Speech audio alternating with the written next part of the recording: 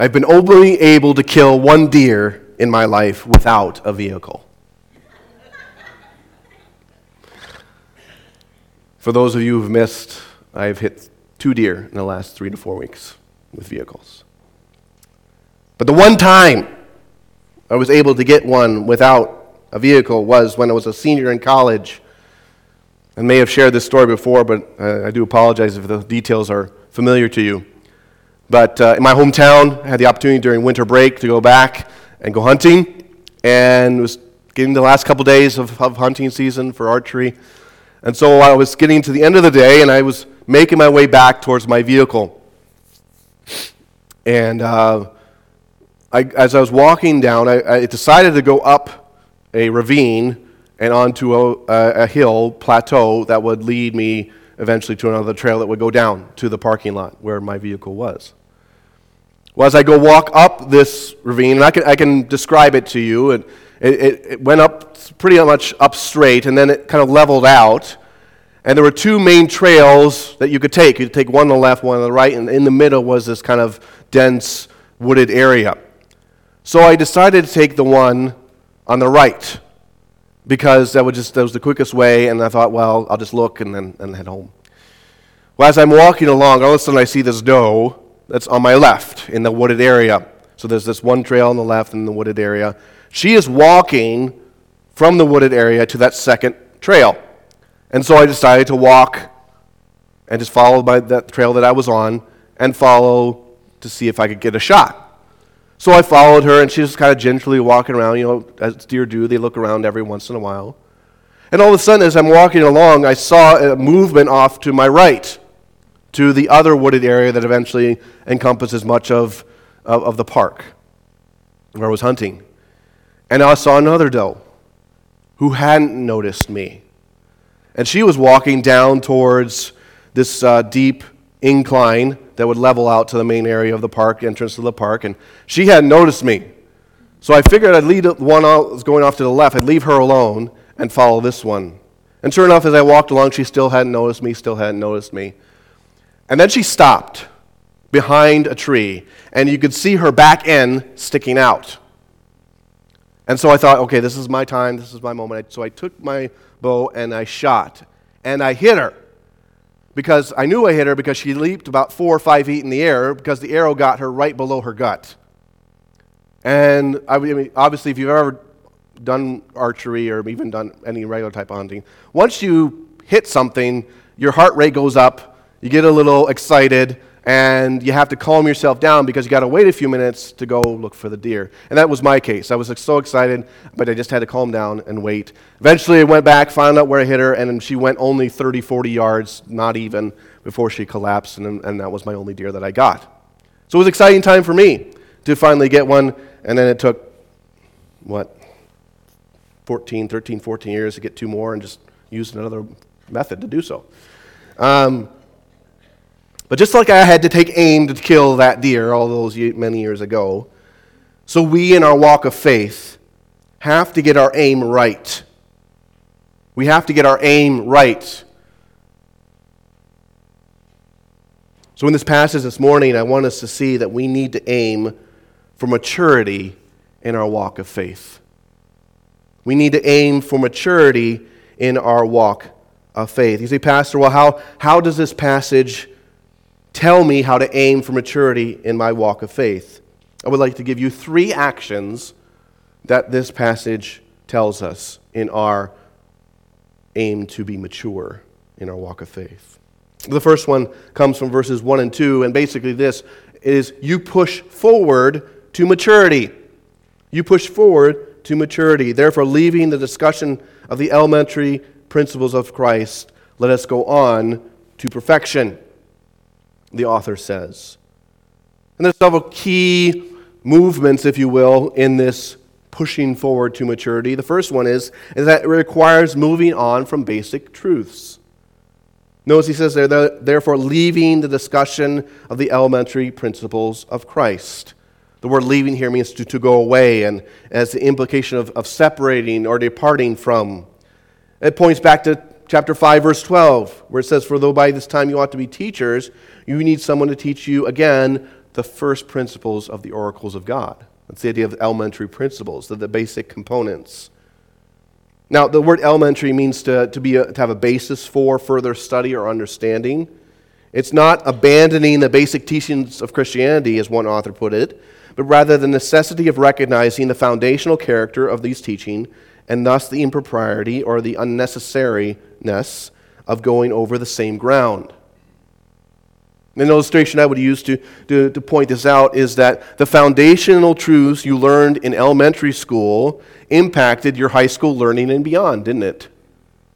1 + 1 is 2 impacted how you learned geometry in high school. Learning verbs and nouns and how to identify them impacted how you diagram sentences in high school and learn complex paragraphs and how to write an argument or write a descriptive paper. So your foundational truths in school impacted your learning beyond elementary school, didn't it? That's what the author is referring to. The elementary teachings of the truth about Jesus and the faith are foundational. They're necessary for our growth, but we need to leave them behind. Because our goal is not to go back and look at them, but to continue to grow more and more. So our aim in understanding truth must be always to looking to know more and not be satisfied with what knowledge we have. It should always be looking to grow and to be progressing, to be maturing, and not just be satisfied with the basics that we already have. Notice also with me that pushing forward to maturity, this action step we need to take, requires pressing on to deeper truth.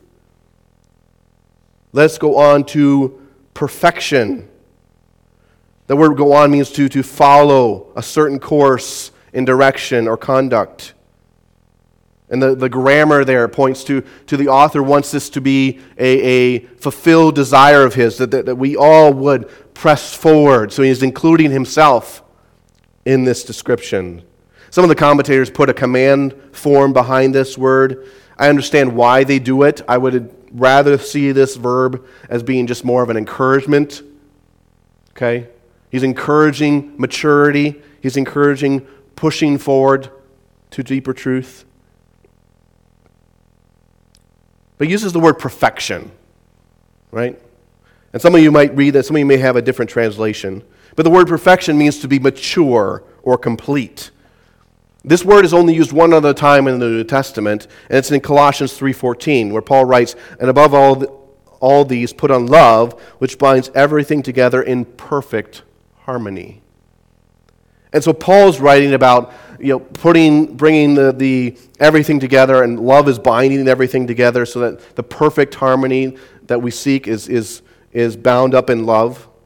But here, the author of Hebrews is describing perfection not in a complete, harmonious, everything's right state, but maturity, completeness, wholeness. Let's go on to maturity or perfection. So I would see that word being more of emphasizing being mature in the faith, being more complete in the faith. And that's our goal, isn't it? He says, let us go on to perfection. The phrase to perfection points to the goal of going on. In Scripture, we always see that pressing on or pushing forward always has a goal to it, right, in the Christian life. We'll look at this. Well, your mind probably goes to Philippians 3:14, where Paul says, I press toward the goal of the prize of the upward call of God in Christ Jesus. That was his goal as he pressed on. And so here for us, pressing on, pursuing something here has a goal in mind, and that is maturity. So when people tell you to press on in your life or press on in your faith, it's not just a general abstract statement that they're making. They want you to grow in their faith. They're encouraging you to keep going.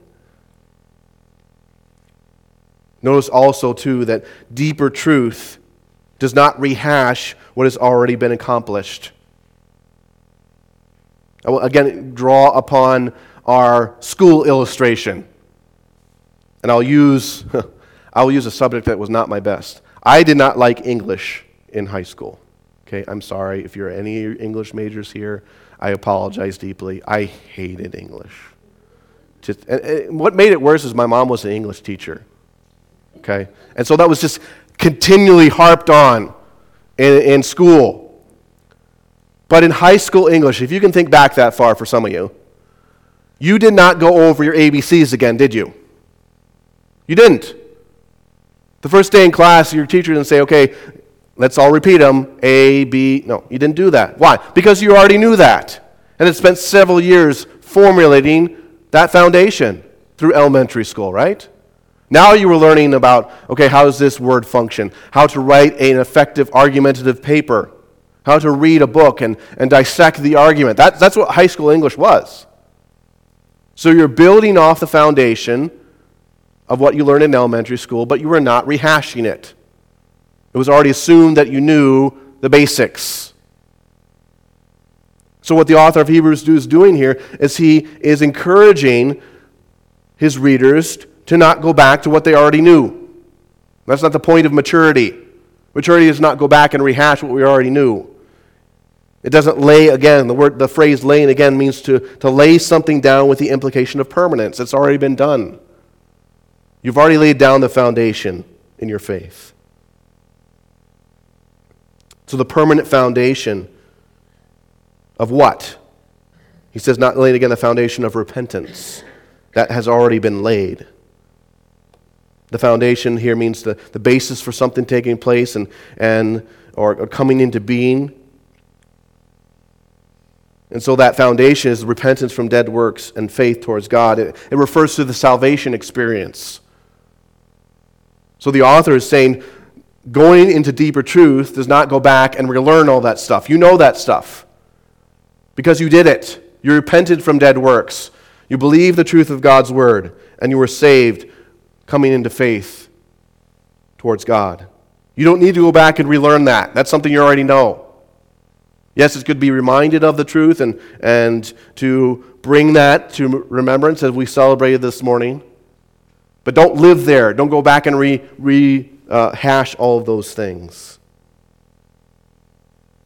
Going deeper into truth, notice lastly, this last kind of component. Going deeper into truth enables in-depth understanding of its practices and teachings. So not laying again the foundation of repentance from dead works and faith toward God. Now, talk about, if you can insert in verse 2, now, that would make it a little bit more clear, because not laying again and at the end there, faith toward God, it's a whole separate clause in and of itself. Emphasis there. But now what?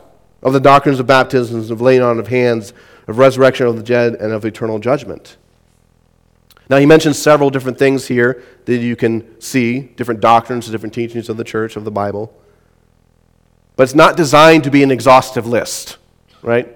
It's designed to show that there are some truths out there that you Jewish Christians can understand and apply. Well, what does it mean? How does baptism affect my life? And what does the laying on of hands look like? What about the resurrection of the dead? How does that impact my life now? And eternal judgment, how's that going to factor into my life as a believer? All these truths are worthy of being studied in depth and understood better.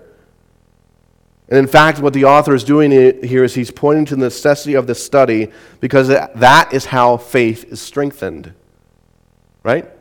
When you go deeper in depth into the Word of God in a particular topic, whether it be baptism, whether it be the church, when I had my ordination council a few weeks ago, kind of went in depth on each doctrine and worked through them. When you study in depth in God's Word, I hope this is true for all of us, don't you find your faith strengthened when you come out on the other side? You're fully convinced about what God says about salvation, what God says about being a holy people.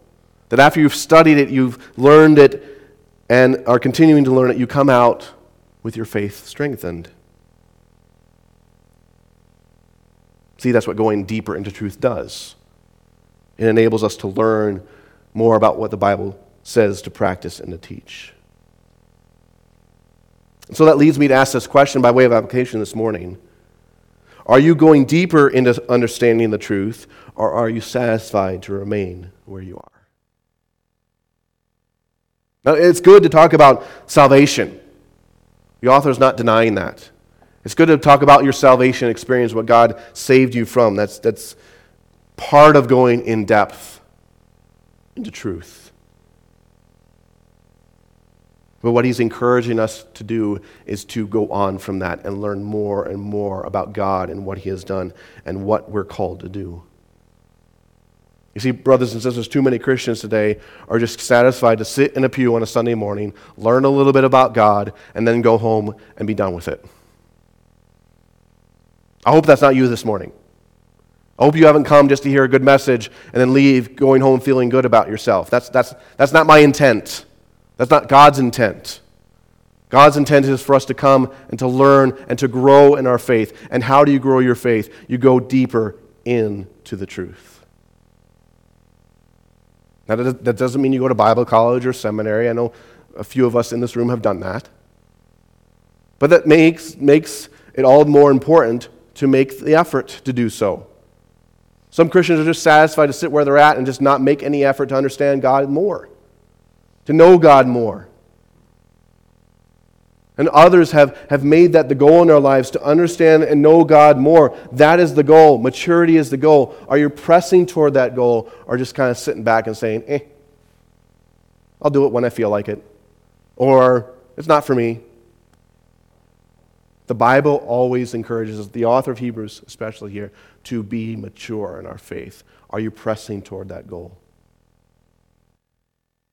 Are you desiring to know more about your Savior, more about your God, more about what he has done for you, more about what God calls you to do? That's what God honors. That's what God wants. He doesn't want a Christian who is just satisfied to know that Jesus loves me, this I know, for the Bible tells me so. Good truth, great truth. But there's so much more to it than that. It kind of reminds me when we went through Ephesians. I don't know about you, but didn't you come out at the end of our study in Ephesians just blown away by what God has done for us? I did. And I was the one preaching the messages. I mean, just what God has done for us in Christ is so amazing. That's part of going deeper into truth and learning more about God. So are you going deeper, or are you remaining satisfied where you're at? Second action that this passage challenges us to do in our pressing towards maturity is to depend upon God for maturity. Verse 3, and this we will do if God permits. Just notice a couple things about this. It's kind of just you would think that this is kind of more of a tack on to the end of this section, but it's not really. It's got a purpose to it. It shows that maturity, number one, is a commitment to make. And this we will do. The word this points out back to that idea of going on to perfection. And this, the maturity, this we will do. This is the goal that we have in mind. And the future tense of the word do shows a commitment to that action. And the grammar of the word points to all of us being involved in the process. So the author is encouraging his believers, the readers, to make a commitment to maturity. Let's do this. We will do this. But it's not possible without God, if God permits. Again, drawing upon our school illustration, if you can think about back to your middle school and high school years, you were not the one who decided if you were able to go to the next grade, were you? It was your teacher and more or less your principal who looked at your grades and decided, yes, this is passing, they can go on. You couldn't walk into your principal's office one day and say, hey, I got these grades, I'll see you in my sophomore year. Or junior year, whatever it might be. I'll see you in my senior year. I'm excited to do it. No, you had to wait for the report card from your teacher as well as other input from the principal to say, hey, yes, David Fish has done enough work, done sufficient work to graduate from 9th grade to 10th grade. And most oftentimes that was my dad who was the principal, so I had to go talk to him. But you couldn't make that decision, could you? It was dependent upon the decision of the teacher and the principal. Well, the same way, our maturity in the faith is based upon God. It's not possible without Him. The word permit here means to allow to do something. And again, the grammar here points to a wish or desire to be fulfilled. And so what the author is doing here is he's showing that without God's permission, maturity is not possible. An example of this idea of God granting permission is 1 Corinthians chapter 16, verse 7. Let me read that to you. Paul says, For I do not wish to see you now on the way, but I hope to stay a while with you if the Lord permits. That's the idea of depending upon God for the permission, in Paul's case, to see the Corinthian believers. And here, our maturity, our growing in the faith is dependent upon God's permission. It is of God's grace that we are saved, and it is by God's gracious permission that we grow in our faith. It's all dependent upon Him and not us. Do you realize that this morning? Your maturity in your faith, your growth in the faith is up to God and not you? And shouldn't that prompt us to be more dependent upon Him for that? Because you and I can't grow ourselves, can we? I mean, we can sit and read the Bible all we can and try to understand it and study it, but the growth depends upon God.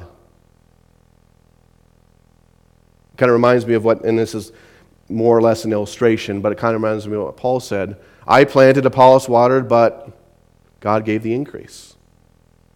It's all dependent upon Him. Your maturity, your growth in the faith is dependent upon God. So that leads me to ask this question by way of application. Are you depending upon God for your spiritual growth? Or are you trying to do it yourself? Many believers today may take the path of, okay, I got to read this book, I got to follow this guy on Twitter or Facebook, and if I do all these things, checklist, I'll grow. And while those things may have value, the teachings of someone else and impact through God's Word may have value.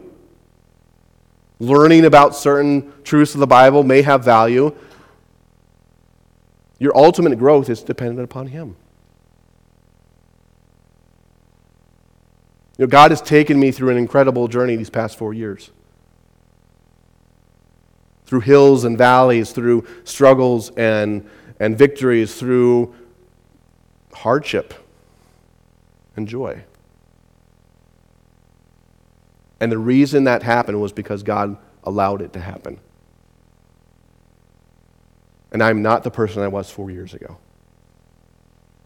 And why is that? It's not because of anything I did. That first year I would have, okay, God, I'm done. No, it was made possible because God allowed it to happen in my life. And so you, in your walk of faith, wherever you're at, maybe you're at the beginning, maybe you're in the middle, some of you are getting toward the end. Are you depending upon God to grow in your faith? And it maybe a sub-application of this would be, are you committed to growing in your faith? This we will do. He's making the commitment for the believers. He's wanting, the author is to bring everybody alongside to join this together. And are you committed to growing in your faith? Again, it does not matter what age you are. It does not matter how long you've been saved. It does not matter how long you've been a member of this church. We all need to grow in our faith, don't we? We all need to go deeper into the truth and learn more about God and depend upon Him more. And are you committed to making that step of growing in the faith to be more mature? So how do we aim for maturity? We press on toward maturity. We push forward. We depend upon God for maturity. And then lastly, we heed the warning that comes with maturity. Now, admittedly, verses 4 through 8 have been a great controversy in the history of biblical interpretation. Because on the outset, it would seem that verses 4 through 8 describe a situation where someone, a believer, may lose their salvation. So there's been much written about this. But what I would attempt to do this morning as I work through this passage, these few verses, this last half of this section this morning, is to describe to you how I believe the passage works out and just kind of walk you through it. These few verses. Number one, this warning is for believers. I would recommend a commentary to you, the one that I kind of referenced. There was others that I read and just kind of going over in preparation for you. David Allen in the New American Commentary series. He really does a good job of going in depth in this section, just kind of describing it. He looks at the different views that are held on this issue of possibly losing salvation and brings about a good conclusion. So I would recommend that to you if you want to do any further study. But I would say this is warning for believers because of several reasons. Number one, context. What are we dealing with here? We mentioned this all the way back at the beginning of our study in Hebrews. This book is written to believers who are struggling in their faith, Jewish Christians, and others as well. So based upon the context, he's writing to believers. This warning is for them. Notice also that the word enlightened means to make known in reference to the inner life or transcendent matters, and thus enlighten. And it's used to describe the word those. So it is impossible for those who are once enlightened. Enlightened, who are enlightened, those. And the word enlightened here refers to the salvation process whereby an unbeliever becomes enlightened because of the work of God through His Spirit so that he or she sees their condition before God and repents. That's why I say this is about believers. This is not about unbelievers. This is about believers. Third reason I would give you that this is about believers is because of the word tasted. The word tasted here means to partake of. And we've already seen it in chapter 2, verse 9, where it says that the Son, we see Jesus, who was made a little lower than the angels for the suffering of death, crowned with glory and honor, that He, by the grace of God, might taste. That's the same word there, death, for everyone. So it refers to taste, and what is he tasting? You have tasted the heavenly gift. The word heavenly gift here means salvation. We can go back to John chapter 4, verse 20, Ephesians chapter 2, verse 8. You can look up those verses to see how that phraseology refers to salvation. So again, it refers to believers. A fourth reason that I would give you that this passage refers to believers is the word partakers. It means participating or sharing in, and have become partakers of the Holy Spirit. So sharing in the Holy Spirit. So using those words together, it refers to the presence of the Holy Spirit in the life of the believer through the indwelling of the Spirit, which is only possible for those who believe, right? And fifth reason I would give you that this is about believers is the phrase, the word, to come. I've tasted the good word of the God and the powers of the age to come. This points to the future. The good word of God refers to the content of God's revelation, made known to the prophets, the scriptures, and the creation. The powers to come points to the future plan of God, eschatological plan of God. And this is something only believers are familiar with. The unbeliever just has no clue of God's future plan, right? It's foreign to them. But for the believer, it is not. So that's why I say it's for believers. Now let me keep describing it for you, and I hope it makes sense. Secondly, the warning has identifying marks with it. For it's impossible, the word impossible, and we'll get to this in a minute. For those who were once enlightened, have tasted the heavenly gift, have become partakers of the Holy Spirit, have tasted the good word of God and the powers of the age to come. If they fall away, to renew them again to repentance. The word fall away is where we get our word apostatize from. It means to fail to follow through on a commitment, fall away, commit apostasy. Got that slide coming up. Do I have this verses slide coming up, Cindy, in the back? Yeah. Is that before this one or after? Okay. All right, and that's the next one, right?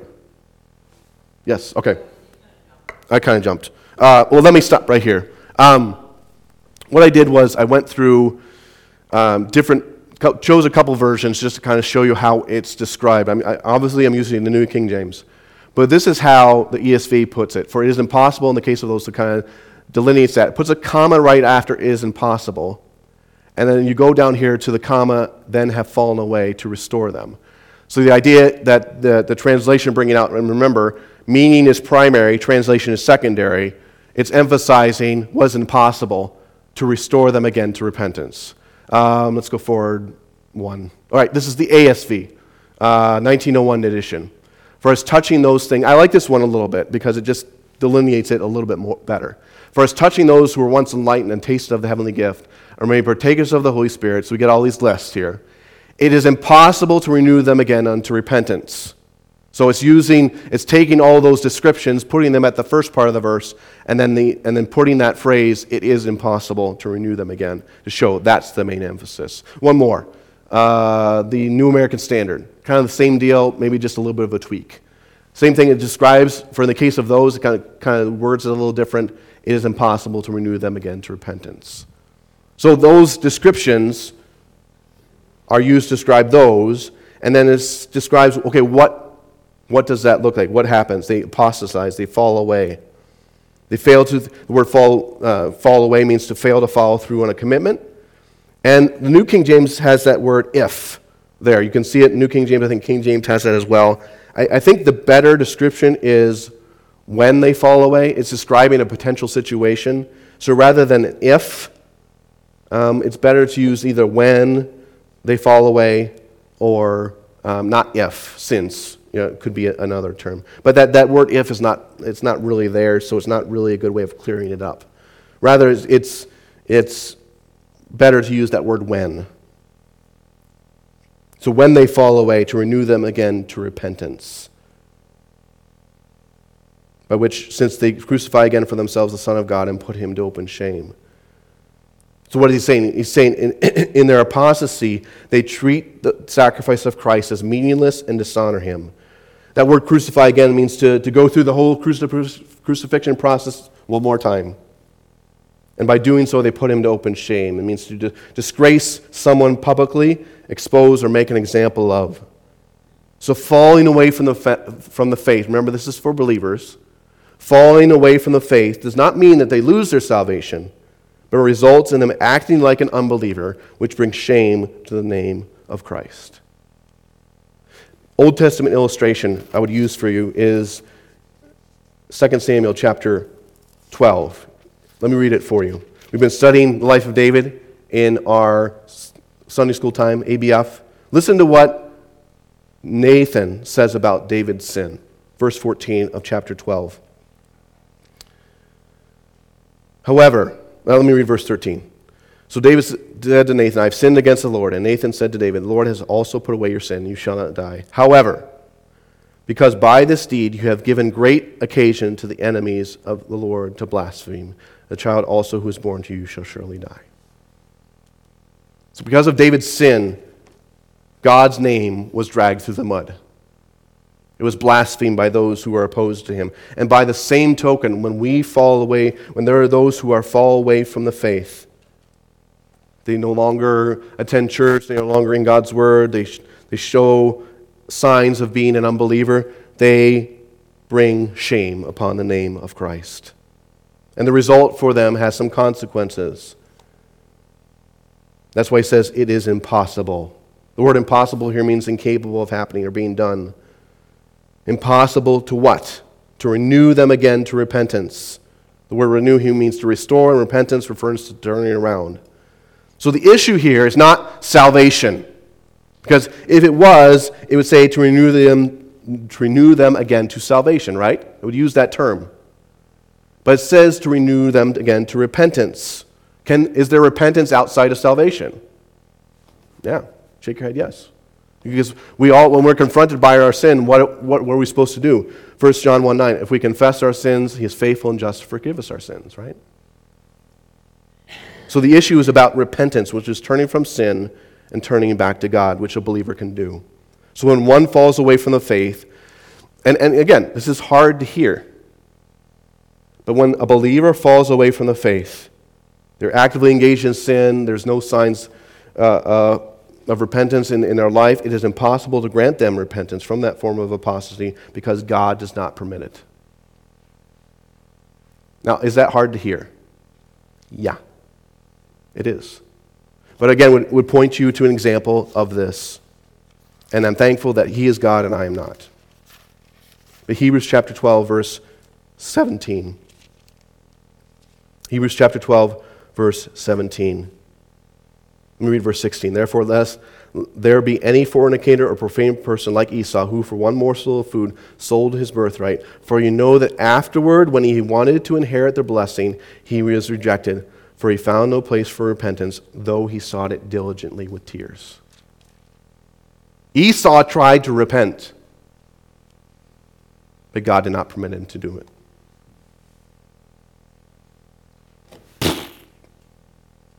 There is the possibility that a believer can fall away from the faith, get so wrapped up in his or her sin, be so acting like an unbeliever that God does not grant him or her repentance from that sin. Does that mean they lose their salvation? No. Scripture teaches, Jesus says, my Father gives them unto me, and no one shall take them out of my Father's hand. That's pretty convincing. But yet the warning here shows that if a believer continues in the pattern of sin, refuses to repent, the repentance will not be granted to them. And so he uses an illustration to conclude this warning, and I think this will help. Verse 7, for the earth which drinks in the rain that often comes upon it and bears herbs, useful for those by whom it is cultivated, receives blessing from God. But if it bears thorns and briars, it is rejected and near to being cursed, whose end is to be burned. So he's using the earth as an illustration. The earth has rain all the time, right? We had rain the other day. And for those who have tilled the earth and worked it to produce growth, there's blessing. God blesses that. There's going to be success. They put in the work. They've made sure that it bears herbs because it's been cultivated. That's the idea of the word worked, cultivated. God blesses that. It receives that blessing, receives that participation in the fruits. But if it bears thorns and briars, it is rejected. So those who have not prepared it, who have not cultivated, who have not worked the ground, the result will be no fruit, only thorns and thistles and unfruitfulness.